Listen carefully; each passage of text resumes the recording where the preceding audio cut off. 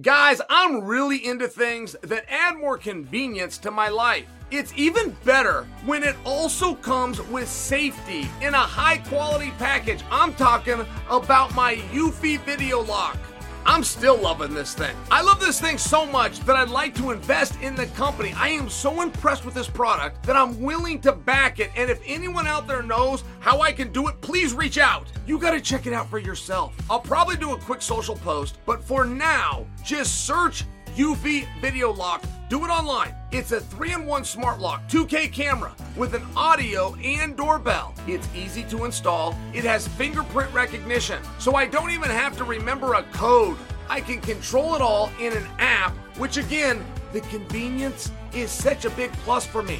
We are always on the go, and being able to monitor our home on the road is such a nice option. Not only that, I don't have to rush to the door if the doorbell rings. I can either open the door or ignore whoever's at the door by vetting them through the app. There is no monthly fees for security video storage. The battery is rechargeable, and each charge lasts about 4 months. This UFI lock is fantastic, and I highly recommend it. Search UFI Video Lock online. That's UFI, E-U-F-Y Video Lock, or visit ufiofficial.com/video lock to see how you can gain complete control of your front door. This upcoming concert season will be all about the boots, and Tecovas is your first stop for the best in Western style. And by the way, you don't have to be into the Western look to grab a good-looking pair of boots. I recently got a pair of ostrich skin round-tip boots, and I wore them with my suit. These boots are so versatile that I can throw them on with a full head-to-toe suit. And Anthony Smith came right up to me and he's asking me where I got them. Well, I told him the only place to get them, Tecovas. And they have a seasonal, limited edition offering. It's right now, this spring and summer, including men's and women's boots, apparel, hats, accessory, and more. My wife just surprised me with the ostrich wallet and a belt for my birthday, in case you've seen me.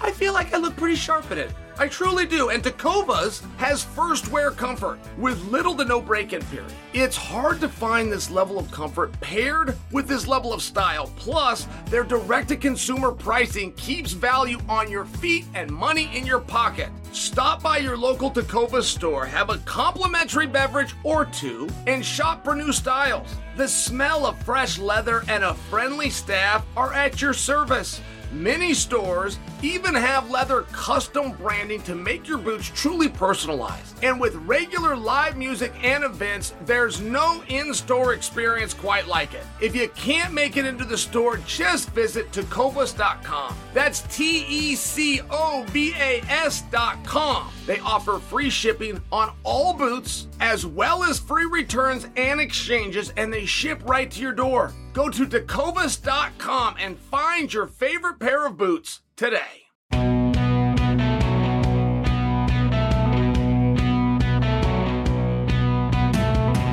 What's happening, guys? Happy Tuesday! And thank you for joining another special episode of You're Welcome. Guys, the UFC is on fire right now.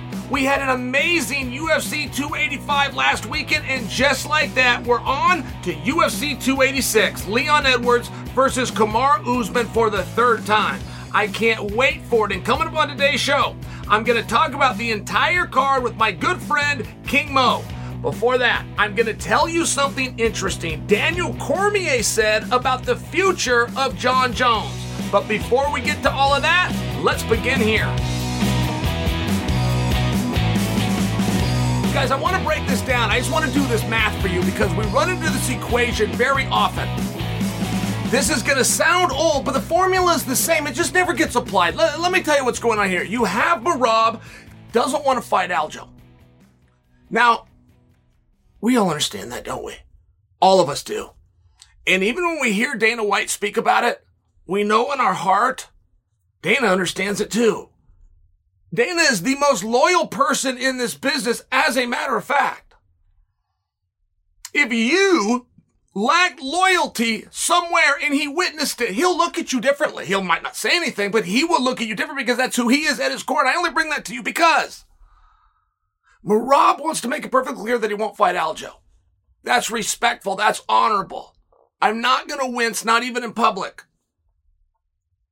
Now, I feel as though that's something that they could have worked out quietly, where Merab could say to him, I was a guest in this country and you took me and I love you, my brother. I helped you to get to where you are and you helped me to get to where I am. And now we're going to play a little game. It's going to play a little game out there with the media, a little game of bluff. They know that we're friends. They know that we're close. They know that we train together. They've been setting that octagon up since 1993, and they never put anybody with our level of relationship against each other. But boy, they've threatened it a few times. They threatened it with Rory McDonald and George St. Pierre just by example, but they've never actually done it. Now, furthermore, they haven't done it because it feels gross to us, doesn't it? I mean, we do understand, friends. We also understand there's business that comes in, but that's very different when that's your teammate. Your help and your sacrifice got him to a world championship. His help and his sacrifice got you to a number one contendership. It sounds like everybody did their job. Boy, they threatened putting Daniel Cormier in there against Kane, didn't they? They never actually did it. They never actually booked the match. Meanwhile, you have Henry Cejudo coming out, looking at the one guy that everybody's going, oh my God, their jaw drops. I don't want that guy, right? Merab. And tells the world I want that guy. I mean, don't give me the guy, but you put him in a backup spot. My God, you bring that guy out in case Aljo doesn't come. It's a bluff, right? Henry has made his move. Henry did everything right. Henry did it perfectly. Why could Merab not say that about Aljo? Why could Merab not say, how come they won't give me this fight? They won't give me this fight because we're teammates. I had no idea being teammates was going to preclude me from taking what I have earned, which is the number one contendership. But going back to Aljo saying you want to do this, by God, I'll fight my team. You think I'm going to fight my teammate? You're going to add a little bit to it. But of course everybody knows if it's teammate versus teammate, you got to add a comma and a zero. Everybody knows that rule. Get the paperwork over. Why couldn't they bluffed it? It's never happened. They've never actually put two guys together. And there's something about like if you say the words. Nate Diaz had made a thing about this years ago, but I always remembered it. You can't even say the words. Nate and Gilbert and Jake and Nick, they have a different code. But Nate said you wouldn't even joke about it. You wouldn't even comment. You wouldn't even respond if that's truly your friend. Then wouldn't matter who was on top and who was on bottom, who had the belt and who didn't. If it's that same spot, it's those same guys and you flip-flop, either way, you wouldn't even talk about it. This is what they said. Now, I can rewind that because this happened to Rashad. They asked John Jones about fighting Rashad. Rashad was a captain. He was a leader on the team. He was the world champion. And John said, I don't want to fight him. That's not who I'd want to fight. But yeah, if I had to, I would fight him. Now, John thought that was the politically correct answer. And in all fairness and defense to John, he was really young at the time. John was real young at the time. I just remember what Rashad said, though. Rashad said, we don't have to do this. We could have let it slide if you stuck at the I'm not going to do it. Now that you've opened the door, I have to say equal. I'm ahead of you. I'm older than you. I'm a captain of the team. I'm the champion. My record is better than you. I have to at least do what you said, which means now we have two guys saying, well, we don't want to, but we would. So I have to at least do what you did. And as the champion, as the leader, I probably got to go a little bit in front of what you did, which is just settled you right down on yes. Rashad had a pack a bag, off he goes, right? I mean, the whole story of Black Zillions, now Stanford MMA. It's a very fascinating story how they came about. Glenn Robinson, rest his soul. Oh, Glenn was such an important and interesting character in MMA, truly, who never got his credit, never got recognized. What Glenn and Dan Lambert had going on, it was the exact same as NASCAR owners. Chevron taking on the Mars Corporation. I mean, you had these massive things, and these guys got looked at like in a negative light. Oh, look at these guys. They're battling with each other. Two rich guys throwing their money around. Oh, man, it was awesome. If we would have had 4 or 5 more of those, our whole sport, just globally, if we had 4 or 5 more rivalries like Glenn and Lambert, our sport, our industry would be so much different. Okay, I want come back and look at this, guys. So Henry is now saying, I want to fight Merab. Now, it's a bluff. Do you guys know the last time? You do understand, guys. Henry's scheduled to fight out. I got to make sure I spill this out. Henry and Aljo are going to fight.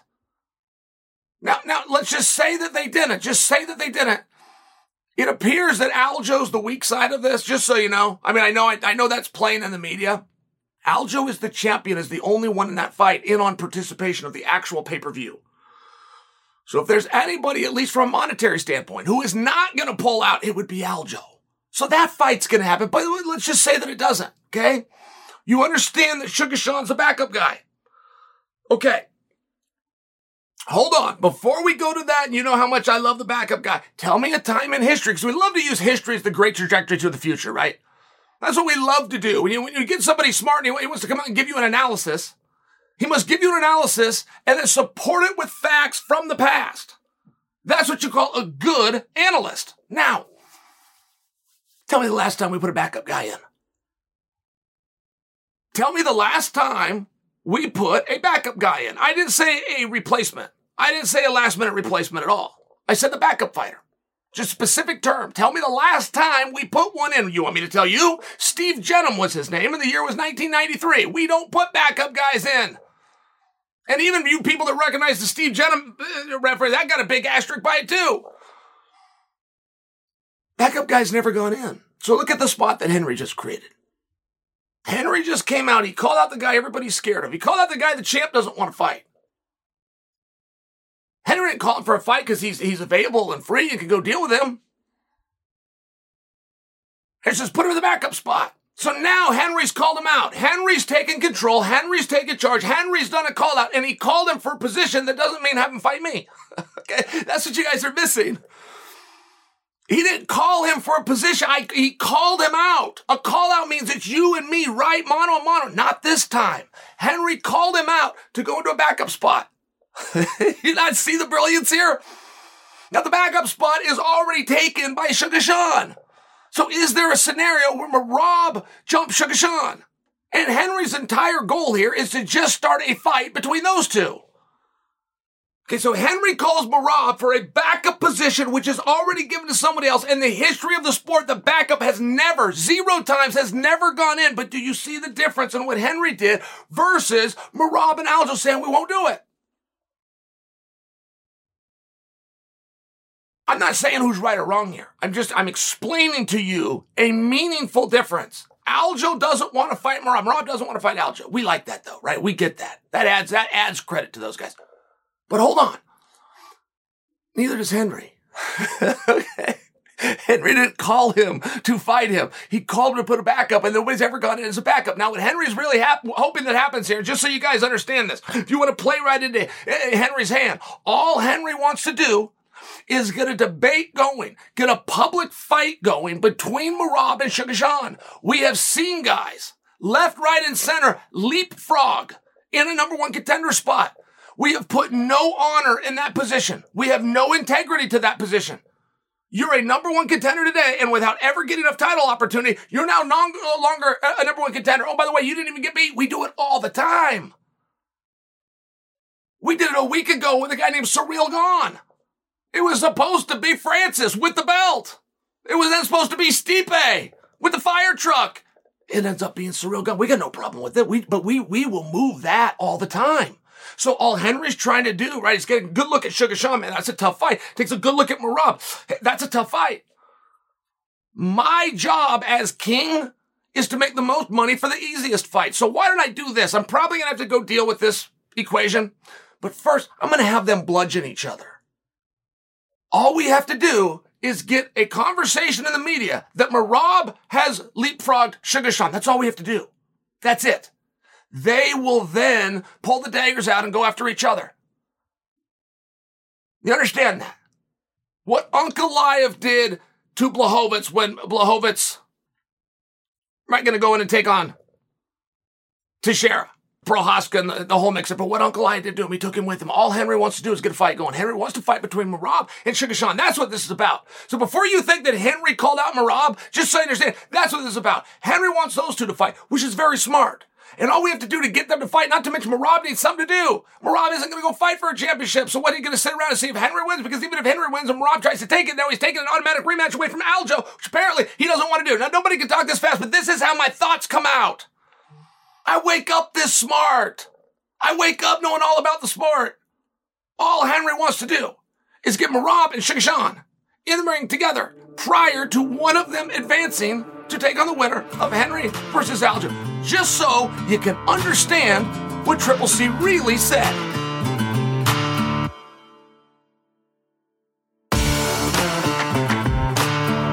Daniel Cormier does not need, as a way of correcting the statement or making up for some level of bias, he does not need to come out and start being nice to Jon Jones. That's a wonderful rivalry, those two. That Jon made clear with a tweet that he sent out, he's not looking to make whole. He only said that so that the commentators would be nice to him because his attitude is so fragile, which is what DC should have called him out for. Should have said, he comes out of nowhere, knows I'm calling a fight, comes public and wants to do a makeup. He just doesn't want me to say something bad as he's doing the walkout, which would be weird, which I wouldn't do anyway unless I said I've got a little bit of integrity, but this guy doesn't even watch the shows. He's never seen me commentate. He doesn't watch the sport. And that's what he should have said. And I've seen DC in this spot one other time. One other time. And it had to do with Deron Winn. And it was inappropriate is what it was. DC was so hard on Deron Winn that it was wrong. But the reason he was hard on him is outside of the cage, that's one of the guys he's closest with into the whole company. They're partners. DC is over at Glory, Wynn's over at Glory. They're close, they're tight. And DC knew of that biasness. He knew that other people knew of it. He didn't want to get called on it. So he overcorrected, and it was against Deron. It was too much. He then ends up in a similar situation as it had to do with Makhachev. Took Makhachev's side. He's got this battle going on with Gaethje. These two are going to try to duke it out in the media as opposed to actually getting in the cage with one another. It's all fair game. It's the way that this is going to go. DC believed it was Makhachev, and he laid his case out. It was a very good case by DC. But Gaethje called him out on it and says, no, you're not saying that because of your position or because of the expertise that you have. You're saying that because you're teammates, and that is a conflict in interest. He's wrong. Justin was wrong. That is not what Daniel was doing. Daniel did have intimate knowledge, and the opinions that he had were formed in some real private workouts that he saw because they were teammates. But it was not a biasness where he was looking out for the guys. And I could give you plenty of other examples. Luke Rockhold comes to mind just for a more recent one, where Daniel is extra hard on those guys. Now, I'm only saying this to you because it just appears to me that Daniel really wants to stay in the box. He doesn't want to look like a guy that has sour grapes. Why not? Why not? There's a number of announcers and commentators that want to come to you with a level of credibility. And the right thing to do in those situations is to disclose. You would sound silly to say, I come to you with no biasness. I'm completely objective and I can see through it. Don't even do that. Just tell the audience. Tell the audience straight up, I fought this guy. I lost to this guy. He cheated to beat me. I didn't get to rematch when we were both clean. He looks like he's clean now, but I'm out of the sport. I got a biasness to that. He could have beat me clean, but it looks like he's beating some of these other heavyweights. See, I think he's getting a little bit too much credit. I mean, DC should really tell it like this. He's coming out and he wants to look a certain way. What way is that? If you go out there and you're nice to Jon Jones because you're worried about the backlash, if you're not nice to Jon Jones, you're now getting controlled by Jon Jones. You got a coke addict telling you what to do. It's weird. I don't get told what to do by guys that are younger than me. On top of that, like if you do coke and you're younger than me, like you're not going to be telling Chael what to do. There's no walk of life. There's no scenario. Won't happen. And there's also nothing wrong with Daniel coming out and saying it. And watching these guys like try to do this fake makeup is a little bit weird. Like, just give you a great example. Daniel laid a case out today. And Daniel, boy, he knocked this right out of the park. He comes out and says, if John goes out there and rolls over Stipe, he runs the risk of having the exact same problem at heavyweight that he had at light heavyweight, which is people dressing up like empty chairs at his fights. The reduction of ticket prices. If you live in that local market, you're going to hear giveaways on every radio station. They're trying to do what's called paper the house. John Jones couldn't sell tickets. You couldn't make money with John Jones. And that carried over to his pay-per-views, which were abysmal. Except for the second time he fought Gus and when he's in there with Daniel Cormier. These aren't knocks on John. This is a reality. Daniel's right. It's a reality that John saw. And John had the courage to rectify.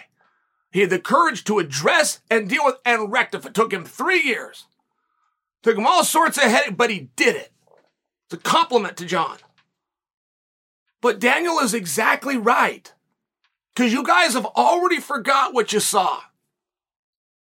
I have heard smart people in this, fellow fighters, talk about that was the most amazing. That was the greatest heavyweight fight. That was the most convincing. I mean, I hear these things. That fight was crap, just so you understand. If you don't know that because you don't know fighting, I don't give you a hard time. There's not a lot of people that do. The takedown was garbage. So you understand. You've never seen that takedown before because it's not a takedown. It wasn't a drilled skill. It was a change elevation and two bums bouncing into each other. Okay, the takedown was crap, and that was the biggest thing that happened. Surreal offered no offense from Biden. There wasn't a sweep. There wasn't a Granby. There wasn't a stand-up. There wasn't an armbar attempt. There wasn't a knee bar. He offered nothing. He was looking for position. Understand what he's doing. Crawled over, got against the fence. Real smart thing to do. John jumps up, topside guillotine. We tap out and we all go home. I'm just sharing for you. That wasn't this great fight. It was a great result. It was a great moment. It was impressive as hell. It was unexpected. It was glorious. It wasn't technical, and it wasn't a great fight. So now that we've done that against one known guy, another known guy named Francis is out of the company. Another known guy named Stipe is next. And if you go out and you have one of these surprising and shocking and ooh and ah moments against Stipe, who's left? And that's all Daniel said. All he's saying is who's left. You guys must understand. If John Jones was to lose to Ciryl Gane, if he was to lose to Francis Ngannou, if he loses to Stipe, it's not what he wants. It's going to be glorious for the MMA fans. Everybody's going to be glad that they tuned in. A lot of people are going to get what they want, and maybe we go on and set up a wonderful rematch, wouldn't it? Come back and try that thing again when John's not a little bit so risky. A story that's been told and told time and time again and will continue to be told throughout our industry. That is a very different scenario than Sergey Pavlovich beating John Jones. It's a wildly different scenario than Aspinall taking the belt off of John Jones. People, and I have seen this to every degree, I have seen this up to Khabib. I have seen this up to George St. Pierre. When it's all said and done, for reasons unknown, you could lose the match, but you could also walk away. They will then come out instantly with you were not that good to start with. It's never not happened. When Anderson Silva lost, he was never that good to start with. Matt Hughes was ranked number 1 in the world, pound for pound. He was never that good to start with. BJ Penn, I mean, I can go through these. Like, it's never not happened. There's questions now of how good Fedor actually was, just because he's now done. And the answers to that from the detractors is going to be very, very different if you lose to Aspinall or if you lose to Pavlovich. And not because they're not good, because they're not known. They're not as known. Sergey Pavlovich is highly likely, at least compared to anybody else in the division, to be the one. But he's not known. So for the people that rewrite the story the very next day, they're going to destroy him. They're going to bury him. It's going to be very different. Daniel Cormier is completely correct. Daniel Cormier has been correct about every assessment that he gave. What he's incorrect about is the sensitivity in which he's approaching these topics. the former heavyweight champion of the world. You've got the right to an opinion. You have fought Jones and you fought Stipe multiple times each. There's nobody that we want to hear from more right now. There's nobody's opinion who would carry more weight right now. Do not be influenced by anybody, particularly a youthful drug addict.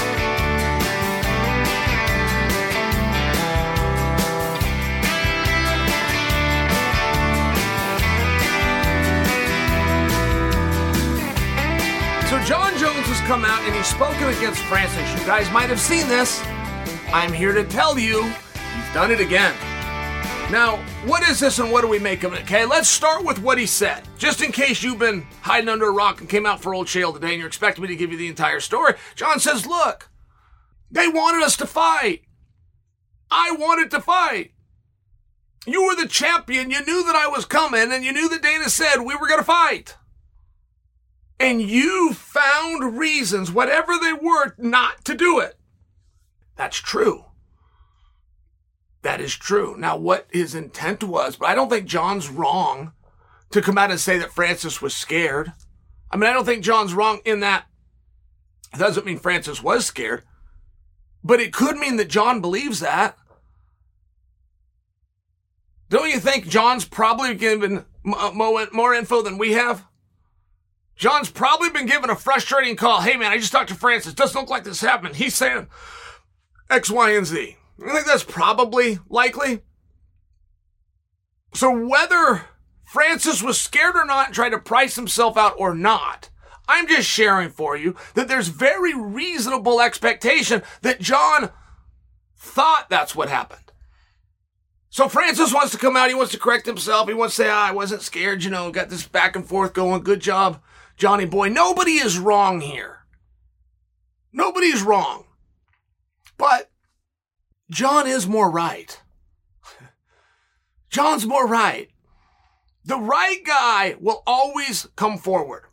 I cannot guarantee you that on number 2. And some of you aren't going to like that because that would mean yawn. That would mean Prohaska. When John walked away from 205, the right guys still showed up. And you might not like that, but that's precisely what it means. At that weight for that time, he was no longer going to keep the belt. It's not a knock on him. Not a knock at all. Things in John's life did not change, just so you understand. John's talking about a contract and these new things, and that's his business if he ever chooses to tell you that story. The deal that they signed 3 years ago when they tried to unsign, it's just a different world. Here's what I want to share with you. It wasn't about the money, no matter how much John tells you it was. John might believe it in his own heart. He might come out and say, Chael, you're wrong. It was about the money. No, it was not. John was coming back. The right guy, 100% of the time, will step forward.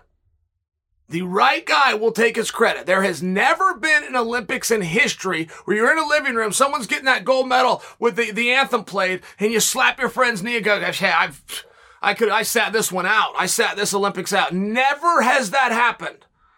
The most drunken, arrogant, and unassuming, no matter how separated from reality they have been, have never done that. And there's not a team sitting around that does that after the Super Bowl and goes, hey, me and Cletus and we got a pretty damn good team. We didn't challenge them this year. It doesn't happen. The right guy will step forward. Now, I can't tell you that with number 2. When I talk about the Olympic champion, I can't tell you that the number 4, 5, and 7 guy are in that situation. I can't even tell you it about number 2. Many, many times, number 2 will not step forward. That is a terrible number to him. That is embarrassing. That is whatever, for whatever reason, he feels that it's detrimental. But the number 1 guy will always come forward, and that's what John did. And that's where I tell you, even if John wants to come out and say, Chael, you're wrong, this was about the money, and I had to get this hashed out. I'm here to tell you that even absent the money, he would have been here, particularly John. It's a wrestler's mindset in front of everything else. John Jones won a national championship in college. and planned to come back the next year and pursue another national championship in college. Aspirations of maybe someday world and Olympic teams and going through the process. Those don't have fame and those don't have money. They get to sell tickets, they get to sell TV rights, they get to do everything that the UFC gets to do. Whether they do it as well or not, they get to do it. It's the same opportunity. John didn't demand anything from them. He was also the best. He was also the champion. He was going to show up. He was going to get recognized no matter what. And I do really support any idea of Jon Jones coming out and going heel. I support it in any capacity. I don't know why you shake on it. Why you're vibrating back and forth. That part I don't know. And there's certain things that make you heel, right? P-U-S-S-Y or P-U-S-S-I-E or P-U-S-S-I-E apostrophe S. If you say those words publicly, you're a heel. If you call somebody a and you say that word or any derivative thereof, you're a heel. There's certain things you can't do and be face. You could lay your jacket down in a mud puddle to let the lady cross. But as you do it and the world is thinking how beautiful that was, if you turn up and you say P-U-S-S-Y to the guy behind him that didn't lay the jacket down, you're now a heel. Right? But there's certain things that would put you into that category. And they'd put you in it by default because they take you out of face. And that's the part where it's always confusing with John. That's the part where it's always tough. I came out here, I blew cocaine, Daniel Cormier, and I still beat you. Just can't be done. As glorious as that was. 10 years ago, I remember him saying, that's how great that line was. 7 years ago. That's how great it was. I can't remember my own press conference. And I remember that line. It was gold. But you can't do that on the back of talking about John 3:16. You just can't. It's got to be one. And that's where it comes with the audience. And man, we already know who you are. We just want you to tell us. We know. We can read. We saw the paper. We just want you to tell us. And I don't know why. I don't know why they go back and forth, where they come in and out. There was something so wildly special waiting there. Not to mention, if John and Francis were to fight, I mean, if they were to fight, it's still, you're either a good guy or you're a bad guy. I mean, have you ever seen a movie in Hollywood? Have you ever been to a play? Have you ever read a book? There's not like a third character. There's not a fifth color you can wear. There's two. Good, bad. I don't know between the two of them who would be the heel and who would be the face. I don't know. That's between them. But the quicker that John can identify he's the good and I'm the bad, the quicker they can do that, the quicker we can sell that arena out. And that's what John would find out the hard way, ultimately. If John went black hat and Francis went white, when that arena gets filled, there are going to be a lot more black hats than there are white. That's the part that John doesn't understand. And that's for him to solve. That's for him to figure out. But make no mistake, even if John tells you differently, make no mistake, the right guy was coming and he was going to get recognized. He was going to have his moment and he was going to get that belt and he was going to fix all the history books moving forward. I don't know if number 2 will do it. I don't know if number 3 will do it.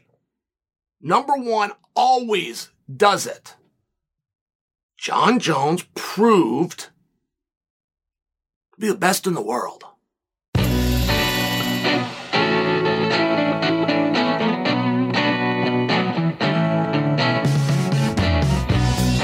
Guys, I gotta tell you, I'm not a big planner. I'm more of a spontaneous guy that likes to do things last minute, and that doesn't always work out great when I come across a fun event that I gotta buy tickets for. Luckily, the Game Time app is here to save the day. Game Time is the fast and easy way to buy tickets for all the sports, music, comedy, and theater near you. They have killer deals on last-minute tickets with their best price guarantee. You can stop stressing over the tickets and start getting hyped up for all the fun you're going to have. The Game Time app is really easy to navigate through. It doesn't have a bunch of extra graphics and pages to scroll through. Just search for the event, and there you're going to find the best tickets available. You can even see the view that your seats are going to have, and you can do it all from within the app, which is so helpful. Forget the pressure of planning months in advance.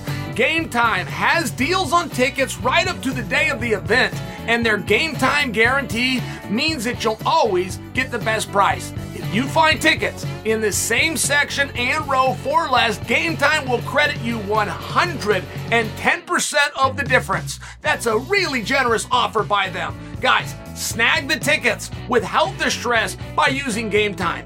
Download the Game Time app, create an account, use the promo code CHAEL. You're going to get $20 off your first purchase. Terms apply. Again, create an account and use redeem code CHAEL for $20 off. Download Game Time today.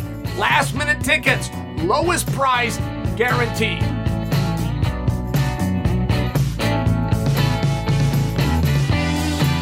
Big pay-per-view this weekend. We're going to cap it off with the welterweight title match trilogy, right? We're going to finally run this one back with Usman versus Edwards. But as we take a look at the whole main card, I was hoping you and I could just go back and forth and maybe break this thing down. All right, let's do it. I believe the first fight on the card is Marvin Vettori versus Roman Dolidze. Well, do you want to go first, or do you want me to start? No, I'll kick this one out, only because you said Vettori, though. I mean, Vettori is one of the guys that I keep a very close eye on. I like Vettori's attitude. And Mo, if I could disclose this, but when I used to train at the Reign Training Center, Mark Muniz's gym, Vettori was in there. And I was kind of towards the end of my career, and Marvin was the young kid that had that look in his eye. He was in there. He was kind of in awe of some of the other guys because he dreamed about switching places. He had been a bouncer. He was struggling. Minimum wage jobs, having to work nights, that he came into the gym, he never missed practice, he was always tired, and I just saw that. I saw that sacrifice, very common in MMA gyms, but I saw it myself with Marvin, and as soon as Marvin got an opportunity, Mo, he really did maximize it. If you're a member of the media, and you reach out to him in any fashion, he will get back to you. If you have a show and you want to put him on it, he will get back to you.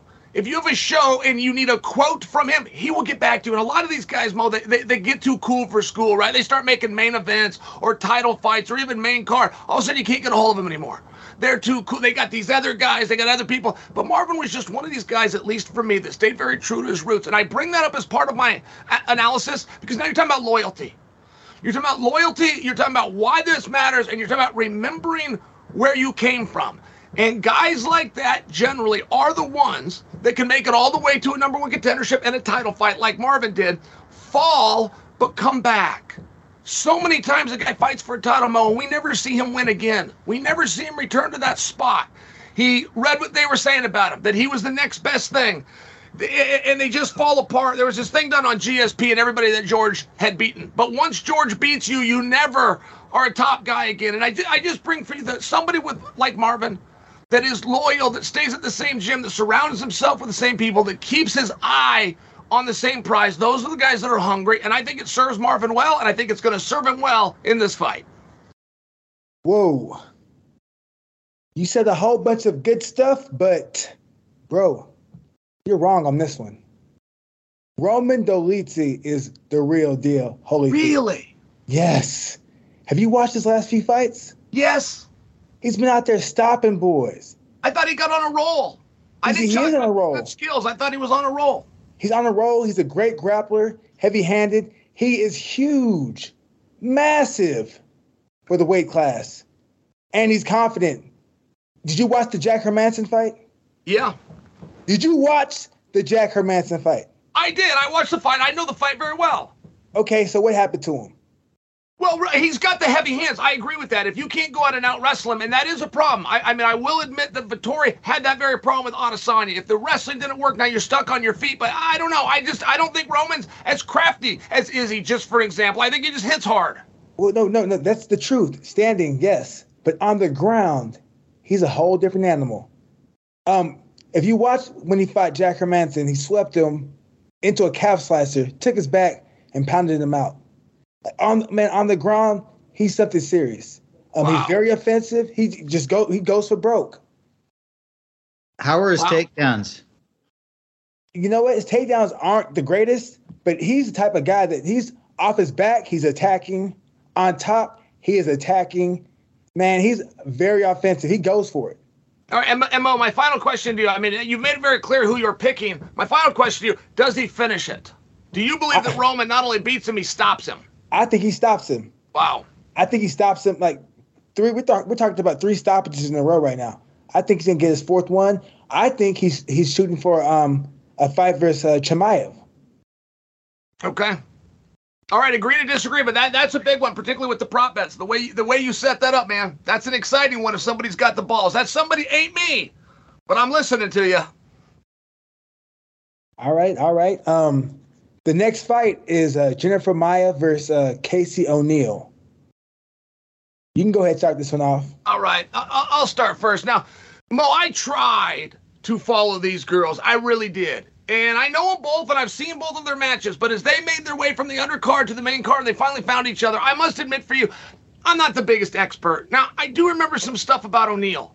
I mean, the way O'Neill came out in some of the interviews that she did, O'Neill had used some colorful hand language, but she took some extra scrutiny because we've seen that before, but only with the males. We hadn't seen a female that quite came out this rough. I thought it was fun. She spent some time at Randy Couture's gym there in Vegas, so I had some insiders that could kind of see where she was going, and she's got a lot of tenacity. And I got to use that word because I can't say she's a great wrestler. I can't say she's a great jits. I can't say she's a great striker. She's just fine at all of them. But she appears to be someone that really wants to grow. And then as you carry it over to Maia, Maia's a bit of a specialist, particularly on the ground. You're talking about you're going to see an armbar or you're going to see a guillotine choke. It seems like it's a little bit more straightforward. I think that Maia is better with positions. I think she's better at establishing a position.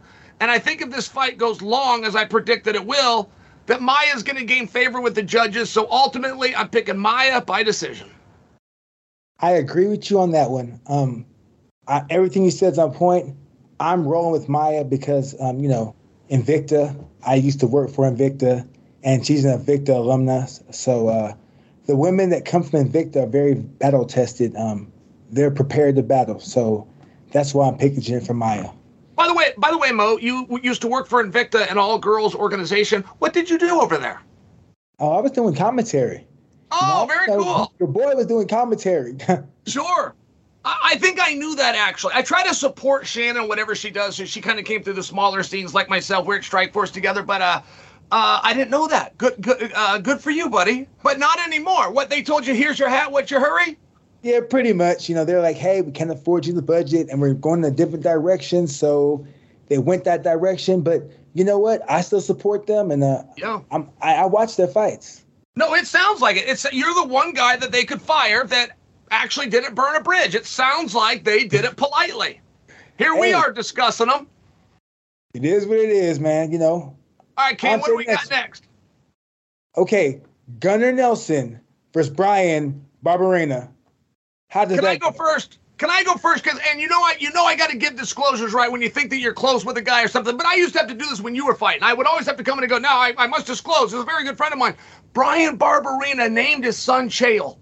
Now, I've never met Brian Barberena, but he named his son Chael. Like this is my guy.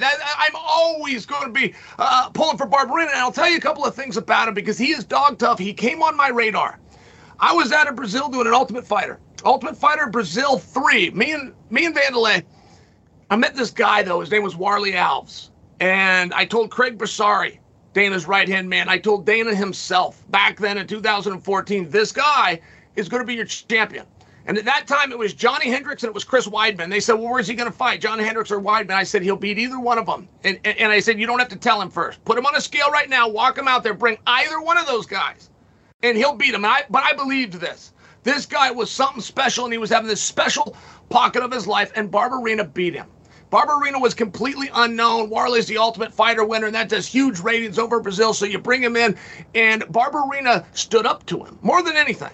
He did not back down. He didn't get tired. And the more and more I started watching Barberena, now here we are 5 years later, 6 years later, but it's the same thing where you see the heart that was on display against Robbie Lawler. I mean, he stopped Robbie Lawler on their feet. It's pretty uncommon to stop Robbie. It's really uncommon to stop him while you're still standing up, but he was doing so much damage. He was going to the body, and the referee was able to assess that. He'd come back over here. He'd go to the body, then he'd come back upstairs. He did so much damage to the former champion. They had to step in and wave it off on their feet, but that's how Barberena fights. It's the guy, a true tough guy. A true tough guy, Mo, will go hard the whole time no matter what's happening. That's what a tough guy does. Barberena is a true tough guy. Okay, so are you rolling with Barberena? Okay, so I agree with what you said. I agree with you. But for this one, I'm picking skills to pay the bills.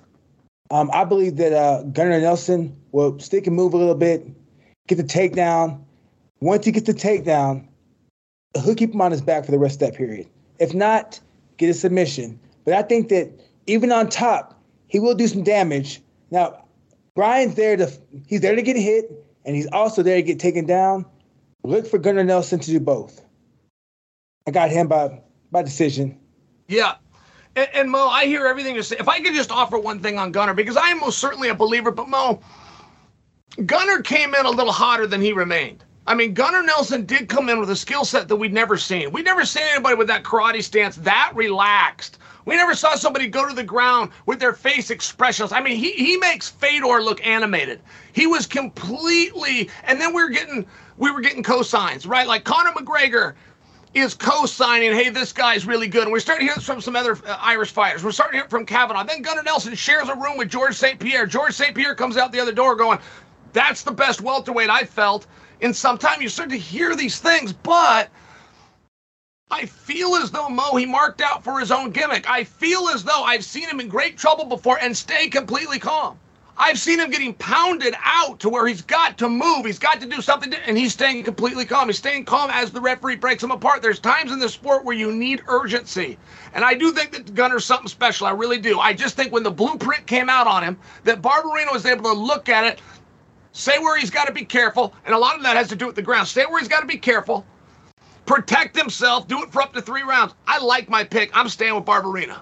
All right, hey, you can keep your pick, but I think Gunnar's going to come out and show you something a little more vicious this time. He's fighting at home in front of his people. I think it's time for him to showcase these mean skills and put him away. I don't think he'll put him away, but I think he'll come close to it a few times. All right. All right, this is the one that a lot of people have been talking about. Justin Gaethje versus Rafael Fiziev. Who do you got? Okay. I think that when you're breaking these things down, you're doing it for the audience, right? I don't think it's just you and I's opinion. I think if we're able to observe somebody else's opinion, such as that of the UFC, sometimes the UFC makes it clear who they hope is going to win. It's a mistake. They don't do it on purpose. They just have certain tells. And the UFC, by not announcing a number 1 contenders match, they've got Charles Oliveira versus Benny DeRouche, but they have not said that's a number 1 contenders match. You've got Islam Makhachev, who's sitting waiting on the shelf, and all Dana said about him is that Volkanovski wins his next one, and Islam does. He'll put them back together. So wait a minute. We need a job for Islam today. And the fact that they have not given Islam a job tells me that they're giving a real good look at a fight. Now, why do I think it's this one? Because I don't believe this is true for Justin Gaethje. I do not believe, Mo, that we're in a semifinal, if you will, and whoever emerges goes on to the championship. I think it's a one-sided deal. It's only for Fiziev. It's going to come after the fact, but I feel as though the UFC has done some tells. And I believe those tells are we're keeping this one open and we're keeping an eye on it, and we're not going to name it ahead of time because it's not good for the goose and good for the gander. It's only good for our new parity with Fiziev. We're going to see if Fiziev can get it done. The UFC thinks Fiziev is going to win. That's what I think. They want him to win. That's what I think. And you know what, Mo? I'm taking Justin Gaethje. Me too. I think that Gaethje's pressure, if he comes to the educated jab, some good calf kicks, leg kicks, and he could keep consistent, educated pressure behind that jab, I think he can get the job done. You know, Mo, I had a moment one time with Justin Gaethje, which is probably rare, right? He doesn't seem like Mr. Big compliment guy that he throws in, give somebody the proverbial hug. I'm in a bathroom. Fighter MMA Awards. I'm hosting the show. I'm in my tuxedo. He comes in. He's dressed very nicely. He's up for a nomination. I'm passing him in the bathroom. He stops me. And I used to be the announcer for World Series of Fighting, now known as the PFL, but World Series of Fighting back when Gaethje was their champion. He stops me and he says, hey, you remember the World Series of Fighting days? I said, yeah. And he said, yeah, you were announcing. I was just coming through. And I said, yeah. And I'm standing there, I'm waiting for him to say, I appreciated it. I love the work you did. You know what he says to me? He goes, yeah, I remember that too. I finished drying my hands, and I walked out the door. But he tried to have a moment with me. He considered having like a special moment with me. He just forgot his words. Well, you know what? I think Gaethje's going to come with some pressure. I think he's going to come full steam ahead. He'll find behind the stiff jab. You'll see him drop those nasty leg kicks, and I think he'll throw more body shots. I think he can put him away. I think he can hurt Fiziev and put him away. Mo, when I look at Bobby Green as the common opponent, when I look at Bobby Green, what Gaethje versus Bobby would look like versus Fiziev versus...